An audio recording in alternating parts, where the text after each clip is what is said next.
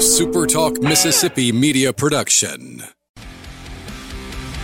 What if everyone was turning their head to look at you with a brand new Flowmaster exhaust system from Exhaust Pro in Macomb on Georgia Avenue? Cruise in style with Exhaust Pro of Macomb on Georgia Avenue. What's up, everybody? Welcome into the Rebel Report. I'm Michael Borky. Glad that you are with me on this stormy Tuesday. If you hear a little rumbling, the home studio is getting plummeted by a thunderstorm right now. And so if you hear that, forgive me. I don't think you will. I don't have good enough equipment for that here, if we're being honest. So either way, glad that you guys are with me. Did not do a live chat on Sunday or Monday. The weather and the super regionals and Southern Miss kind of ruined that. We will, though, do a schedule reaction show tomorrow night. The 2024 schedule is being released tomorrow night. For the first time, a college football entity is marketing themselves correctly. They're releasing the 2024 schedule in the dead of summer with nothing else going on. And sorry, baseball doesn't count. In the middle of the summer, and they're doing like a schedule release show. And finally, college football is getting something like that right. It is about time. So we'll do a reaction show tomorrow night live, and that, of course, will be uploaded right here in this feed for you. So the schedule's coming out for 2024. We'll talk about it. We'll be live talking about it. And, of course, that will be right here in this feed for you as well. Today, we're talking about Heisman. And then at the end, I've got a couple baseball thoughts for you as well. But today, we're talking about Heisman and what Quinshon Judkins has to do to get that invite to New York. A friend of mine asked me about it the other day, and then we got a text on the radio show about it. And I thought, let's just bring it right here to the Rebel Report podcast feed as well. Let's talk about Quinshon Judkins, what he has to do to get that invitation to New York. What kind of season is required for him to be listed among the country's best? You've seen some publications like On3, for example, list him in their top 5 best Heisman candidates in the SEC. I think 24/7 had a list out with the top 25 players in the league in general, not Heisman, just top 25 players in the league. And he was number 7, and that includes defense and offensive line and stuff like that as well. He's getting a lot of preseason love, and justifiably so. He was phenomenal last season. But what's it going to take for him to get that final invitation to New York? We'll talk about that after I tell you that you should subscribe to this podcast wherever you get them. Pull out your favorite podcast app, search Rebel Report, subscribe, leave a rating, and a review. I know a lot of you listen in browser on the website. Don't do that. Pull out that podcast app and subscribe there. Also follow me on social media, Twitter, Facebook, and YouTube at Michael Borky, Borkey. So the question on the table, what does he have to do to win the Heisman? As you guys know already, he was remarkable in his true freshman season, sharing a backfield with an uber-talented back like Zach Evans as well. I mean, Quinshon Judkins ended up being the guy, but not going into the season, he wasn't. I mean, this was the Zach Evans show, at least for a while, before things really got going for him. And if you listen to Lane Kiffin closely, which a lot of people should have, he was trying to tell you in camp that they really believed in this kid. But this should stand out to you, at least I think so, in terms of his numbers. And I know there are some outliers like the Texas A&M game where he had 34 carries. And the last 7 games of the season, including the bowl, he had over 22 carries in each of those. But looking at the early season, he only had 14 carries in the season opener, 10 in week 2, which I get. He ran for 104 yards that day, but still. He had 19 against Georgia Tech, only 15 against Kentucky, 11 against Vanderbilt. And now that Zach Evans is gone, I imagine that his touches are going to be more consistent. Now, I don't think you're going to have a 34-carry game very often this season. I do think they want to protect him a little bit more if Ulysses Bentley is ready to go and spell him. But he will enter this season as the guy. But even last year when it was a little bit more balanced, he still ran, as you guys know, for 1,567 yards and 16 touchdowns. And in the SEC, ran on 5.7 per carry. It was a phenomenal freshman season. And one thing that you can guarantee about an Ole Miss football team coached by Lane Kiffin. I mean, I've done interviews and stuff and just talking to people about this Ole Miss team, and there's a lot of questions, right? You know, how good's the defense going to be? Is Pete Golding's system going to be implemented right away? Are the transfer portal guys going to acclimate? What's the wide receiver room look like? Who's going to play quarterback? I think I know, but that's only think. I don't know. I mean, they've still got the summer and training camp to go before they have to make that determination. There's a lot of questions, but one thing that I will guarantee you, and it's obvious, it's not like I'm breaking any news or bringing you some special, unique take. It's just the obvious, and the obvious is Ole Miss is going to have one of the best rushing games in America because for the last 3 years, they've had the best rushing game in the SEC. They have. And that's, I guarantee you, they're going to have a great running game and they're going to put up great numbers running the football. It's not just personnel. A guy like Judkins helps. Returning 4 offensive linemen helps. The guys that they have portaled help. Strengthening the tight end room help. Don't get me wrong. Personnel is a part of it, but scheme, their run game scheme is clearly something that gives people fits. The timing of the calls, it's not like it's super like unique. There's a lot of concepts that they do that a lot of people do, but the way their running game is called, schemed, and executed, you can guarantee that they're going to have a great season on the ground running the football. That is one certainty. With this Ole Miss team. There's a lot of questions. I don't have a question about that one at all. They're going to run the football and they're going to do it well. But in terms of the Heisman love, what has to happen? And I hate to answer it this way, but I think this is the truth. It has not as much to do with what kind of season that Judkins has. It has more about, or more to do with how many wins the team has. And that's what the Heisman is now. That's the unfortunate reality of that trophy. It's usually the best player, usually the best, not even the best player. It's not even the best player. It is usually the quarterback or the best offensive player, if the quarterback is not outstanding, on one of the 4 best teams in college football. And that's what the award has been reduced down to. It's less and less interesting every year. That's why the television ratings for the Heisman continue to get progressively worse. People blame social media. I don't think it's social media's fault. I think the award has lost its value because, well, we'll just invite the quarterbacks of the best teams and just give it to them. I mean, that's really what it comes down to. And not to say that Caleb Williams wasn't a deserving winner, but you guys know what I'm talking about. You see it. And I kind of gravitate towards television ratings. It's something that interests me because I think it's a really good gauge of people's interest. If fewer and fewer people are watching the Heisman ceremony, what's the reason for that? When football, college and professional football, still is really, really strong in terms of national attention, interest, and viewership. Why is the Heisman plummeting when those are still strong and doing well? It's because the award is kind of a joke. It is not the best player in college football. It is not voted on in a way that it should be if these people were doing their jobs correctly. But they vote based on region because these guys, a lot of these people that cover the sport don't watch nationally in the same way a lot of us do. And they reduce it down to just a handful of teams. So it's the cynical answer, and it's the right one. What Quinshon Judkins has to do to be invited to New York is to be on a team that wins 10 or more games.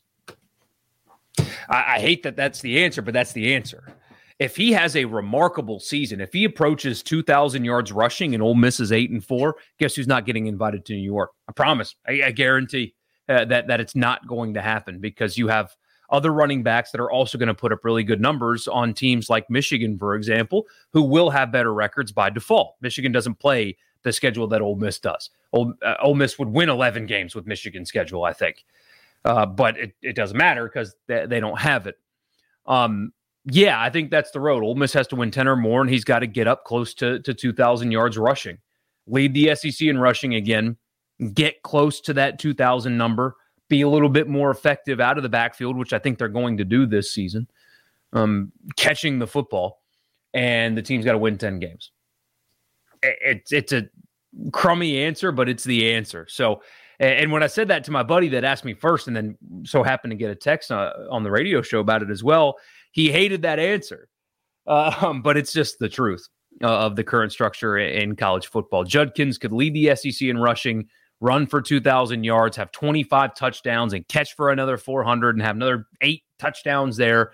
And if Ole Miss is 8-4, he won't get the love that he deserves, because that's how this ridiculous sport, that's how it works, honestly. And you're seeing the same thing with some of these preseason rankings on things like Joe Milton. I think that Tennessee is going to be quite good. I think that they are. But what we've seen from Joe Milton is a good game against Vanderbilt at the end of last year with better wide receivers than he'll have this year. And then losing his job and transferring from Michigan because he wasn't going to start there either. And you've got people telling you that he's the second best quarterback in the SEC, that he's one of the top 25 players in the SEC. How on earth do we have – how on earth? I mean, you've got people that are ranking Georgia's quarterback. I think I've talked with you guys about this on this feed. I know we've talked about it on the radio show. But whoever's going to play quarterback for Georgia has never taken a single meaningful snap in college football. Not one. And yet people have him ranked as the best quarterback in the league, or in the top 3 quarterbacks in the league, ahead of guys like Jackson Dart, who I know he might lose his job. I get it, but at least you've seen Dart play and you know what his ability is. And yes, he can improve. I think he's going to and has, but he can still improve. But like even Devin Leary at Kentucky, why is Joe Milton getting more love than Devin Leary? Well, I can tell you why, because he's got the T on his helmet. But Devin Leary's more accomplished as a college quarterback, and you've seen more and you know more about him than you do whoever's going to start at Georgia. It's just crazy to me that the offseason hype stuff is so driven by brand. It's so driven by the logo on the helmet that guys get overlooked so often. Really quality football players get overlooked because they don't have the right logo on their helmet. And it's frustrating as hell as somebody that covers 2 teams in the state of Mississippi. And obviously Ole Miss is my alma mater. And I'm not from Mississippi. I've lived elsewhere. In the way that programs that are not the programs get looked at is frustrating as hell, because I can see intimately the same way you guys see that there are players that play for Ole Miss, that play for Missouri, that play for Mississippi State, that play for South Carolina, that deserve the love and attention that they don't get because of the logo on their helmet. And so at least Quinshon is getting some of that. Like I said, he on 3 had him in top 5 Heisman candidates in the SEC. He was number 7 in 24/7's top 25 players in the league. It is hard to ignore the guy that led the league in rushing a year ago, but drives me nuts sometimes. The way that the SEC is covered, the way that a place like an Ole Miss that perpetually recruits in the top 25. So it's got a composite roster that is among the best in the country, that consistently has put players in the NFL, that has not just put them in the NFL, but they have like a really good presence in the NFL, especially as you guys know, the wide receivers and tight ends are doing really well in the NFL. It's got a budget that's in the top 25. The television ratings for Ole Miss games are really good. It's got one of the most interesting characters in coach in the sport, and yet it's still just kind of an afterthought. And it's a shame. It is absolutely a shame. But anyway, off the soapbox. The podcast is brought to you in part by Advantage Business Systems. Check them out online. absms.com is the website. If your business is located anywhere inside of the state of Mississippi, and you're in the market for office technology, anything from copiers and printers and mail machines to cloud storage, data security, phone systems, whatever the case may be, if it's technology, if it's in the office and you need it, check them out. Advantage Business Systems at absms.com. And if you tell them I sent you, get a complimentary office technology assessment. The podcast is also brought to you by Priority One Bank. Let them make you their priority with 16 locations scattered across the state of Mississippi. Their online banking platform is a one-stop shop. All you need is your internet connection, and you don't need multiple apps to do everything you need to do with your money. And the most important thing, at least to me, is if you need a loan, things get expensive. Hospital bills come up. Have you guys had an unexpected hospital visit lately? Yeah, it's not fun when the bill comes. If you need help with any of those things, Priority One Bank will meet you in person. We'll sit down with you face to face. It's not on Zoom. It's not a phone call. It's somebody right there from your backyard that you get to meet with face to face. Priority One Bank, making you their priority. Quick thought on the baseball front. So I've been asked a handful of times about why specifically TJ McCants and Peyton Chatagnier have left the program. Some fans are kind of concerned. Some, I don't know how many, have asked me, like, hey, what the hell's going on? Why are these guys leaving? Where are they going? Why would Peyton Chatagnier want to not play at Ole Miss? And my response is, it's difficult because their stories. You know that they were integral in winning a national championship at Ole Miss, and that's undeniable. And they handled themselves with class and are great representatives of your school. And that's hard to think and know that they are like that, while also knowing that this is a business, and maybe it shouldn't be. Maybe it shouldn't be transactional. Maybe that teams should be filled with guys like Peyton Chatagnier. But to put it bluntly, Ole Miss needed to upgrade at those two spots. And maybe that's not how the conversations went. Maybe that they were just sick of Mike Bianco. I don't know. But logic tells me that they expected to be recruited over. That difficult conversations were had. You can't have multiple bats in your lineup that are as ineffective as those were this year. And it sounds like McCants is going to be going pro anyway, and the portal's more of like a backup plan. But if you're concerned about the departure of those guys, as callous as this is going to sound for me, and I'm sorry to be this callous, you can't have holes in your lineup at the plate the way that you have had last season, and even for very large portions of the season before. You're seeing how Tennessee was able to get to Omaha. No holes in that lineup. I mean, Southern Miss's pitching was objectively very good, and Tennessee was just able to. You're seeing it with LSU. The SEC does not allow you to have dead weight at the plate on your roster the way Ole Miss had this past season. And it's callous, and I'm sorry to be so blunt, because I responded that way yesterday to a listener, and he didn't like how I spoke about it, but that's just the truth. You have got to upgrade at the plate at those spots. You have to. And so it's a loss personally, because, again, worked hard, were integral in a championship run, have some incredible highlight plays, seemingly really, really, really good people in the kind that you love having around. But when you are invested in baseball basically more than anybody else is in the country, you're paying your head coach the second biggest salary in America. You put millions into your baseball program a year. Again, I think Ole Miss's public budget anyway is the biggest in the country in baseball. If not the biggest, it's one of the biggest. You can't afford to have a season that you just had, and you can't afford to have holes in your lineup in the way that you did. It's not an emotions business. It's a wins and losses business, and it is a business now.